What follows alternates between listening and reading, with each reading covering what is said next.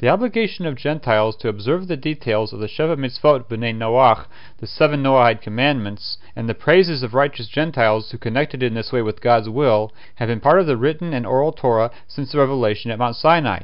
The Torah also includes the institution of the Ger Toshav. These were observant Noahides who lived as legally protected citizens in the Holy Land.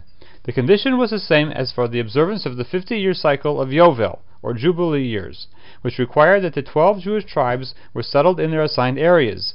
Historically, it is known that there were large numbers of non-Jews in the Roman Empire who lived as righteous Gentiles, up until they were repressed by the idolatrous government after the destruction of the Second Temple. The Talmud and Midrash used the term Yirei Shamayim, or heaven-fears, for these righteous Gentiles. These Jewish sources focus on describing their great spiritual merit, and some noteworthy Roman individuals who followed this path are mentioned. The Midrash Genesis Rabbah states that some of the cities around the Mediterranean Sea were judged by the heavenly court to be deserving of extermination, but they were saved by the merit of producing even just one heaven-fearing Gentile per year. It is virtually impossible to find any unbiased historical mention of this subject outside of the Talmud and Midrash, because these God-fearing Gentiles became the prime targets for the missionizing activities of Paul and his followers, and they are almost always referred to in that slanted context.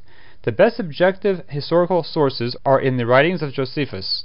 In the Antiquities of the Jews, Book 14, paragraph 110, Josephus writes, quote, "There were 4 classes of men among those of Cyrene, that of citizens, that of husbandmen, the third of strangers, and the fourth of Jews. Now these Jews have already gotten into all cities, and it is hard to find a place in the habitable earth that has not admitted this tribe of men.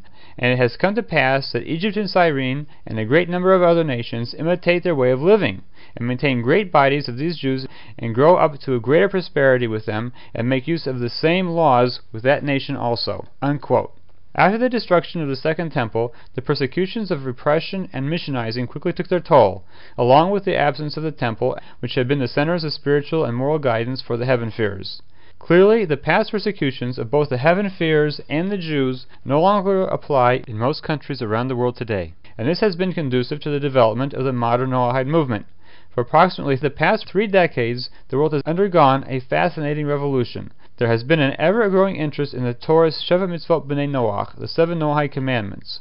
A great number of Gentiles throughout the world have already committed themselves to observe the universal Noahide Code. To facilitate this movement, the website AskNoah.org was founded in Pittsburgh, followed by the founding of the outreach organization Ask Noah International and the United Noahide Academies Project for Noahide Education. We invite you to visit our website, where you'll find history in the making.